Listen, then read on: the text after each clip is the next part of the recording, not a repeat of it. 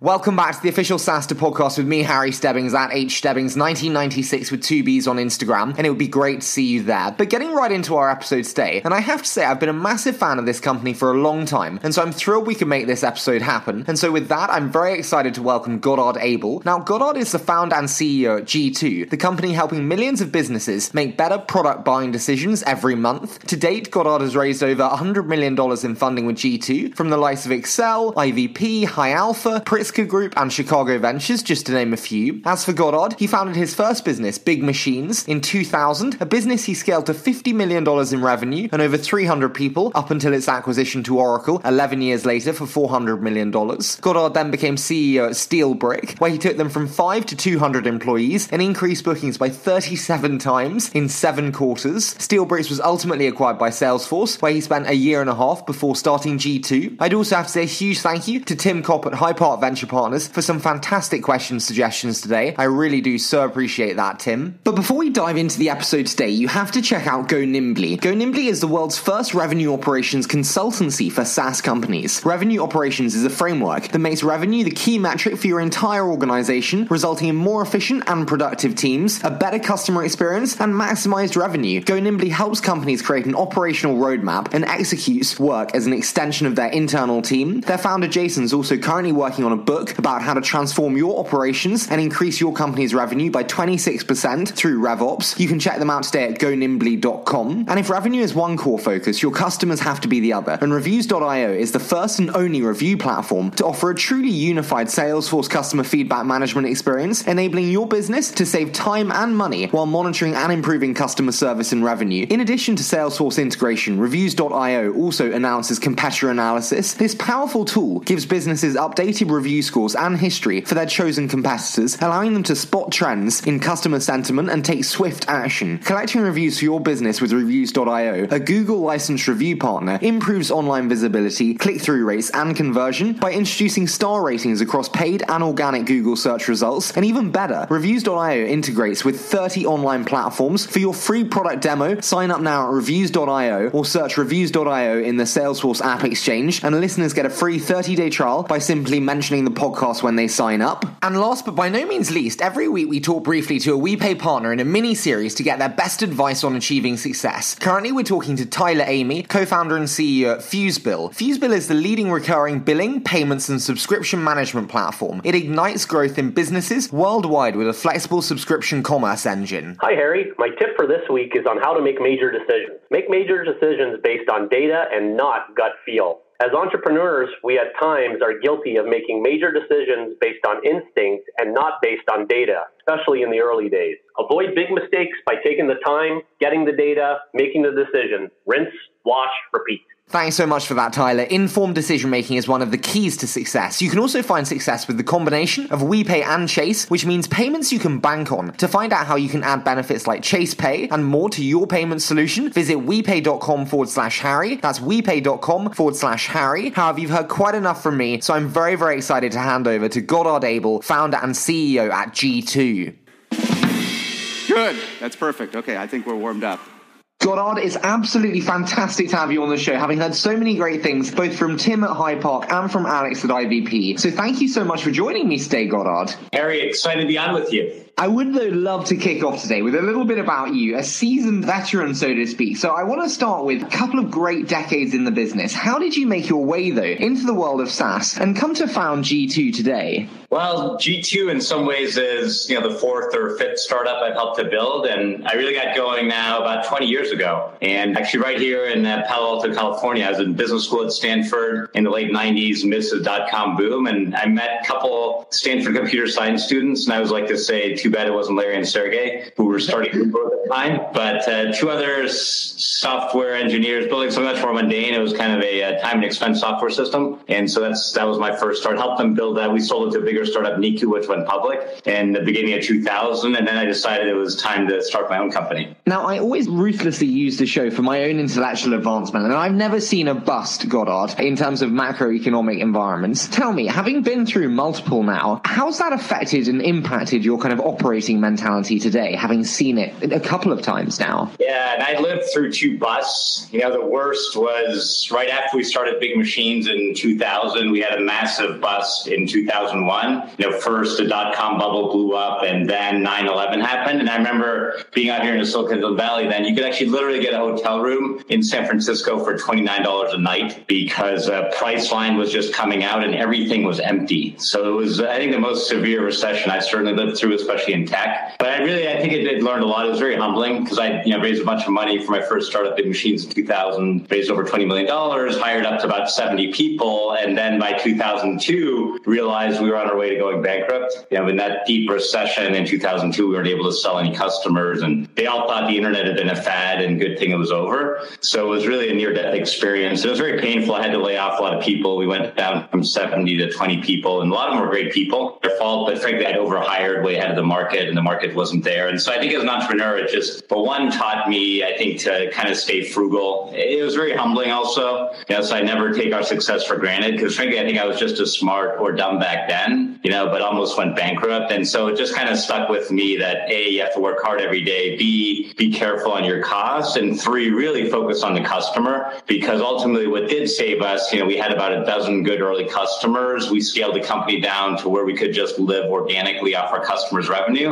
And that's how we were able to then survive from 2002 till about 2007 when the cloud market finally took off. So I do, in hindsight, I really value those years, although at the time it was very anxiety and doubt-filled and kind of a very painful time. But looking back, I think it's really what made us really good entrepreneurs. I mean, absolutely. And I love that frugal scaling. But I do want to discuss some of the tales of repeat entrepreneurship, because it's rare that I have someone with as many incredible experiences in terms of their back pocket as you. So I want to discuss, first you mentioned the Big Machines, and post-sale to Oracle, you did version 2.0 with Steel Brick. Can I ask, Godard, why did you do it twice? And what was not fixed the first time that you wanted to get right with the second? Yeah, and really, I mean, to me, it was more why not? Because after Oracle bought Big Machines, we saw a massive opportunity in the Salesforce ecosystem. And obviously, Oracle and Salesforce are more competitors. And so we knew there was an opening. And actually, at the same time, I met an entrepreneur, Max Rudman, who'd actually already been building the product that was Steel Brick.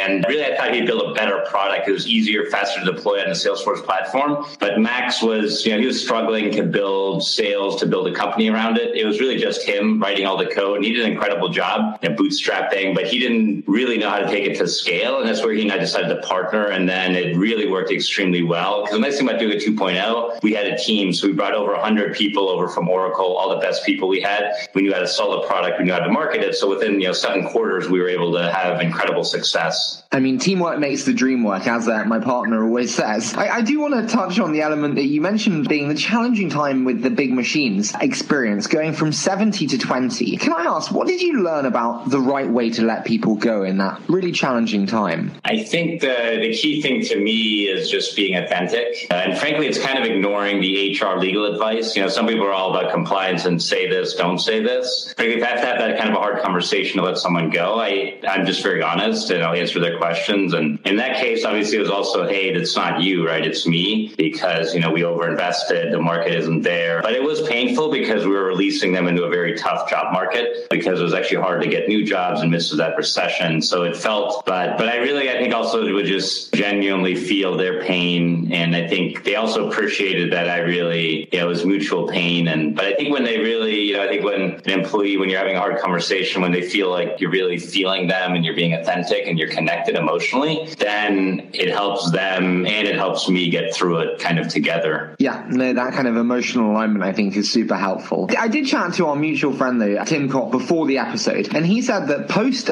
Steel Bricks obviously being acquired by Salesforce, you had some incredible learnings and takeaways from your time at Salesforce. Can I ask, what were those learnings and takeaways, and how do you think it maybe impacted your operating mentality today with G2? Yeah, and really from Mark Benioff, the founder and CEO of Salesforce, I've learned a ton. Yeah, and I always learned a lot about him as a partner and going to Dreamforce and just, he's this larger than life figure. But then it was fascinating while I was at Salesforce, I did have a chance to work more closely with him and also just see how he ran a company of such global scale. So there are probably 3 things I really took away from it. One is just having true commitment to a massive vision. And, here in San Francisco, I see it every day. You drive to the city, now you see his amazing tower tower. But just that kind of a tower, right? That's a bet he made a few years earlier, investing, I imagine, billions of dollars to commit to that. And now he's talking about building a $50 billion company. So he always has a massive vision that he's 100% committed to. And so that also brings me to the second thing that I really learned from him. He uses something called the V2 MOM to align himself and the whole company to achieving those massive visions. And so an exercise Mark and the whole team at Salesforce goes through every year is defining their V2 MOM, which means one, putting that vision into writing. So what are we going to accomplish this year? Secondly, defining the values. And obviously at Salesforce, it's quality, it's trust, and he has 7 very clearly articulated values that he also, updates every year. And then defining the methods, which is, hey, what are you going to do? What initiatives are you going to drive to achieve your vision? Being explicit about the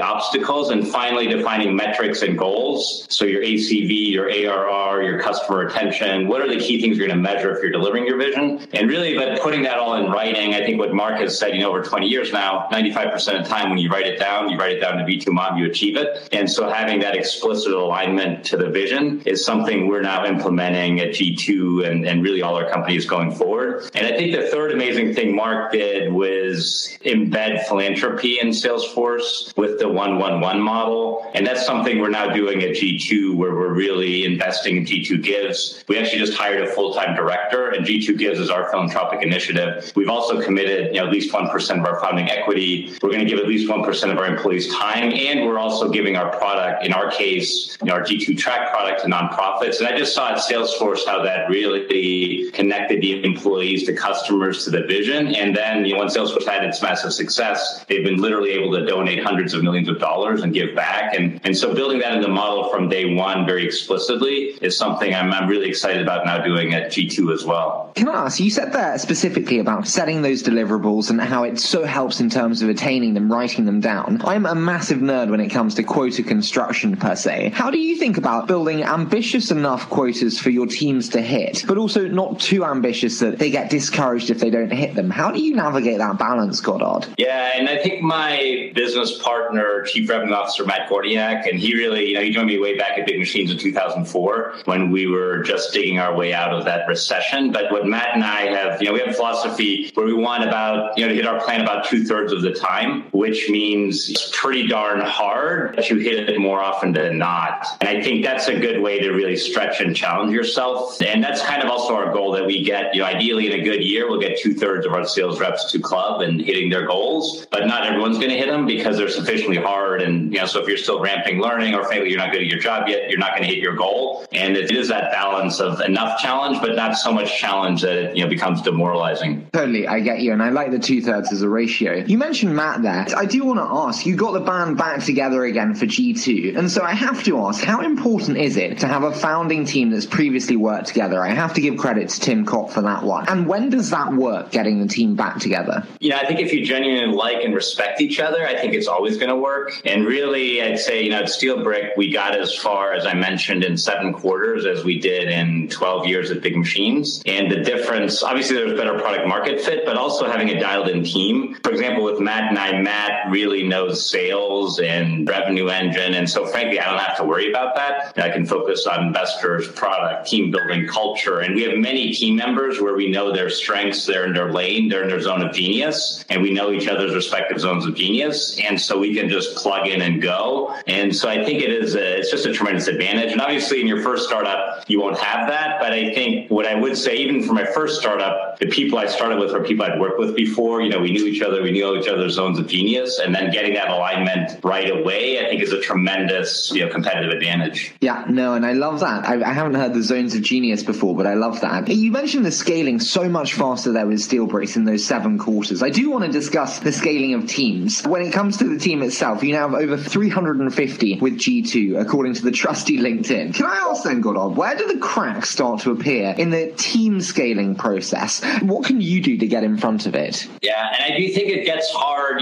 Most people say kind of once you get beyond 40 or 50 people, because the early startup days, it's nice. You're truly a tribe. And I've really also enjoyed Reid Hoffman's book on, hyper growth, or I think he calls it blitz scaling, where he talks about at the beginning, and startup is very much a family. Everyone's in one room, and then maybe you're a tribe. But up to probably 40 or 50 people, everyone just knows each other. It can be very very informal. And every decision is just heard in the room. It's very transparent. I think it starts to get hard once you go beyond that, and especially once you go beyond, I think they say 150 people, where as a human, most humans just can't know everyone anymore. And the other big change is you have to go to multiple tiers of management, because initially you just need one good sales leader, you just need one Matt Gorniak, but all of a sudden now the scale we're hitting at G2, you're over 350 people. Now, as I mentioned, we're just hired Enrique, he's our VP in Europe, right? But now Matt has to build a multi-tier global sales leadership structure. And that's where I think a lot of founding teams will struggle, is you have to go from being a manager and being able to run one team to building a global, scalable, multi-tier leadership org. And it does really just change the game. And I do think Reid Hoffman and Blitzscaling does a great job articulating the difference between an executive and a manager. And I think that executive being able to build multiple global teams, manage more at the theme level versus at the hands-on action level. And that's a big change and transition that I think many, founding teams really struggle with. It is indeed a big change. And I have a lot of CEOs who have contrarian thoughts on the right amount of direct reports. From your experience, what's the right amount of, or optimal amount of direct reports that one single person can have? To me, I would say it would be 8 people. And I've also heard that's, the amount of people at a great dinner party. You don't want to have it more around the table. And I think to have a good cohesive leadership team and have everyone be able to talk, I think once you go beyond 8, it gets tough.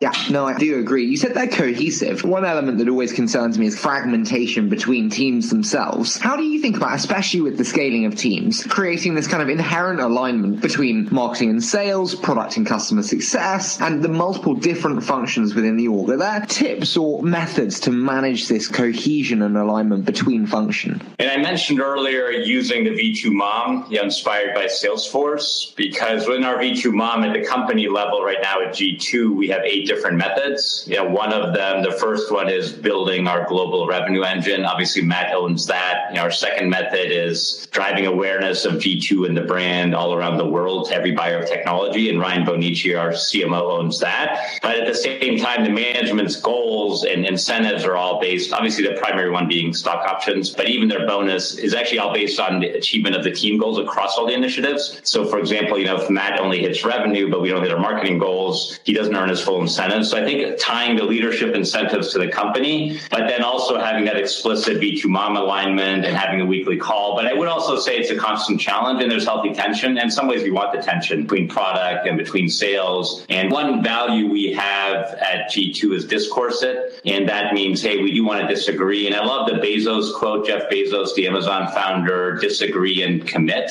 And I think that's something we try to work on in our culture where, hey, yes, we can have healthy disagreements across functions between product and sales. But ultimately, once we come to a decision, we'll have to commit to it, even if we disagreed with it. But I think that's a continual challenge for any leader and certainly myself. Can I ask that? In terms of kind of that platform for disagreement, do you as a leader have to create a forum where disagreements and contrarian thoughts are heard in a kind of an open and free discussion? How does one create that disagreement and acceptance of disagreement environment? And I think a lot of it is building enough trust, in the personal relationships, that people know they're going to be okay, even if they disagree. And I think there we do have an advantage having a team. A lot of us have worked together now across multiple companies, right? We just trust each other, where we know even we can have violent debate, and Matt and I often do. We can yell at each other, but we know we're still okay in our relationship, and we know we're going to figure it out together. And so I think having that foundation of trust. And then the other thing I really try to do is just model that authenticity and even just kind of call BS when you see it. And so it's kind of both a combination of having the love and the caring, that you really trust each other, but then also having the challenging mindset of, hey, when I see something that's not right, I'm going to call you out on it, and vice versa. But I think it's kind of a delicate balance. Like any passionate team, you need both. You need the caring and the trust, but you also need the challenging and calling each other out when needed. No, totally. And it almost reminds me of the relationship between kind of investor and board and the founder and executive team. I do want to touch on that relationship because, as I said, chatted to Tim Kopp before, and he said about your ability to consistently get the best investors and advisors around the table at each stage. Can I ask then, Godard, how do you think about investor and advisor selection, and what do you really hone in on and look for? Yeah, and I think it's a couple things. And Tim Kopp by the way, has been an amazing investor. And I think, as you know, he was the CMO of ExactTarget and scaled them from 10 to hundreds of millions of revenue. And so I do love having him on the board. And frankly, I first reached out to him when he was still at ExactTarget. He was one of my first customers. I actually just cold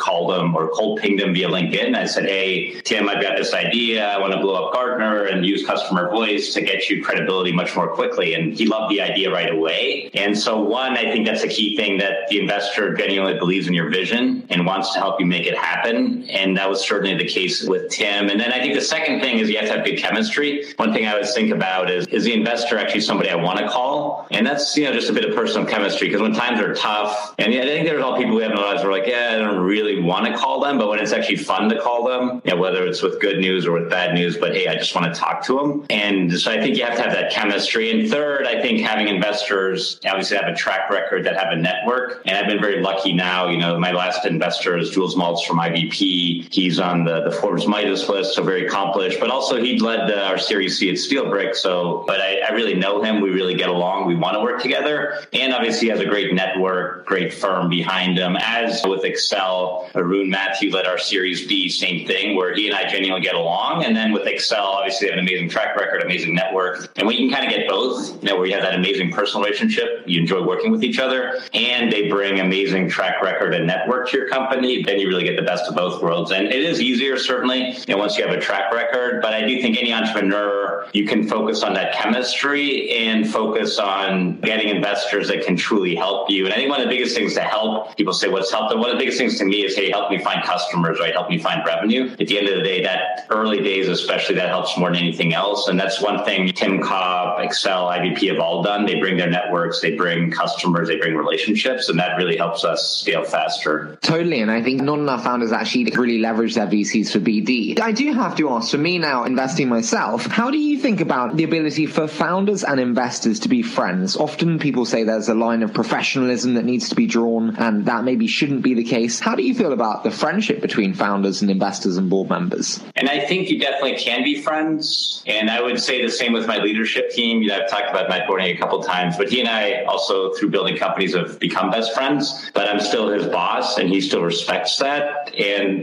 probably similar with my board members, where they're still my boss, and I respect that. But I also think, for me, that's one of the things I love about business. It's a common challenge, and I do think you can forge deep human bonds and friendships through it. And frankly, I think if you don't, then you're really missing something, because to me, that's kind of the point of it now, especially, why build another company? A lot of it is, I think the amazing human relationships I can build through building the company. So I love building friendships through work, including those with my investors. So do I. So it's very refreshing for me to hear that. Before we move into my favorite, though, being the quick fire round, I do want to touch on the large levels of funding that we've seen lately, kind of resulting in incredibly large marketing budgets of late. What's going on with marketing budgets today from your perspective, Godard? And I think you're right. I think it's just so hard to break through the noise, because everyone's raising hundreds of millions of dollars now, and there's just so much content marketing. And I've seen graphs, the amount of content on the internet is growing 10x every year. There's 10x more startups, 10x more capital. And I think really the hard part now is not to start a business, not to get a product launch, but to break through the noise. And obviously marketing is one answer, but I think just dollars doesn't get it done. And that's where we're lucky also to have Brian Bonici as our CMO. He came from HubSpot, and really a lot of it we're focusing on, and really what you're doing here, Harry, is, how do you create unique content? Because that insightful content, that is what breaks through the noise. And I'm sure for you as an investor, that's also, I think how I'm sure you're getting a lot of your differentiation, your deal flow is, by doing amazing content like you're doing with these podcasts. Well, that's very, very kind of you. And for sure, absolutely it is. I'm very passionate about that going forward. But I do want to move into my favorite element, Godard. So it's a quick fire round. So essentially, I say a short statement, and then you give me your immediate thoughts in about 60 seconds or less. Are you ready to rock and roll? Yes, let's go. This is a very hard start.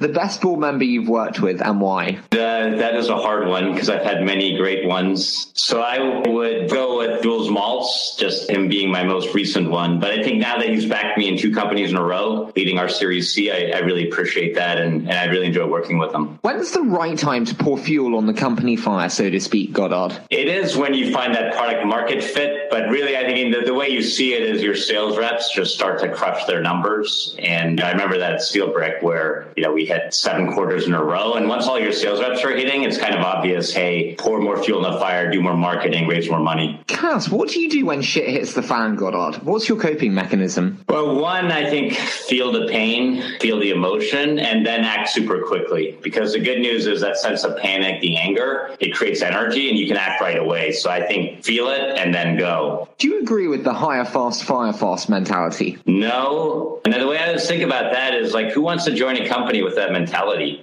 So I like to hire diligently. And frankly, if we have to manage someone out on performance, we also will do that diligently more slowly because I think that's what everyone deserves. And so I really don't like that philosophy. No, I love that. And I completely agree with you on that thinking. Tell me, what would you most like to change in the world of SaaS today? You've seen many generations in the SaaS world, so to speak. What would you most like to change today? Well, I think it's SaaS shelfware. And I have seen a lot of that, frankly, even at Salesforce, right, where you kind of oversell licenses and products the customer doesn't need. And now I look at companies like Slack that, where you pay on demand. And I think that's actually a trend also G2 will drive with Track because we help you actually manage your spend. So I think paying based on actual usage will be the future. Can I ask, does that not discourage users from using your product? I'm fascinated by pricing mechanisms, and I'm always concerned by volume-based pricing because of the discouragement that users might feel from using the product, so to speak. Is that ever a concern? I think that's a fair point, and I do think you can overcome it where people can pre-commit, a bit like the cell phone plan, the mobile phone plan, right, where they could pre-commit to levels of usage so they know it's a fixed cost. But I still think it's a better concept ultimately also for the vendor, because then if the customer doesn't use your product, you don't get paid, right? And what better alignment is there than that? Absolutely. And then final one, what do you know now that you wish you'd known at the beginning? Now, you can choose the start point. It can be the start of Big Machines, it can be the start of G2, it can be the start of Steel Bricks. But what do you know now that you wish you'd known when you started ... And I will go back Big Machines, and it was my first enterprise software company, but just the importance of sales, and that sales and closing the next deal, especially early days in any B2B SaaS business, is the most important thing. And I just wish I'd focused more on sales and not finance, strategy, and all the other stuff. Godard, as I said, I've been a fan of G2 actually for a long time. I heard many great things from Tim and from Ryan. So huge thank you for joining me today. And I really, really enjoyed this, Godard. Thank you, Harry. Enjoyed it as well. Look forward to seeing you in London in June. I mean, what a guest Godard was to have on the show there. And if you'd like to see more from Godard, you can find him on Twitter at GodardAbel. Likewise, it'd be fantastic to welcome you behind the scenes here at SaaStr. You can do that on Instagram at hstebbings1996 with 2 Bs. Really would love to see you there. But before we leave you today, you have to check out Go Nimbly. Go Nimbly is the world's first revenue operations consultancy for SaaS companies. Revenue operations is a framework that makes revenue the key metric for your entire organization, resulting in more efficient and productive teams, a better customer experience, and maximized revenue. Go Nimbly helps companies create an operational roadmap and executes work as an extension of their internal team. Their founder Jason is also currently working on a book about how to transform your operations and increase your company's revenue by 26% through RevOps. You can check them out today at gonimbly.com. And if revenue is one core focus, your customers have to be the other. And Reviews.io is the first and only review platform to offer a truly unified Salesforce customer feedback management experience, enabling your business to save time and money while monitoring and improving customer service and revenue. In addition to Salesforce integration, Reviews.io also announces competitor analysis. This powerful tool gives businesses updated review scores and history for their chosen competitors, allowing them to spot trends in customer sentiment and take swift action. Collecting reviews for your business with Reviews.io, a Google licensed review partner, improves online visibility, click-through rates, and conversion by introducing star ratings across paid and organic Google search results. And even better, Reviews.io integrates with 30 online platforms. For your free product demo, sign up now at Reviews.io or search Reviews.io in the Salesforce App Exchange, and listeners get a free 30-day trial by simply mentioning the podcast when they sign up. And last but by no means least, every week we talk briefly to a WePay partner in a mini-series to get their best advice on achieving success. Currently, we're talking to Tyler Amy, co-founder and CEO at FuseBill. FuseBill is the leading recurring billing, payments, and subscription management platform. It ignites growth in businesses worldwide with a flexible subscription commerce engine. Hi, Harry. My My tip for this week is on how to make major decisions. Make major decisions based on data and not gut feel.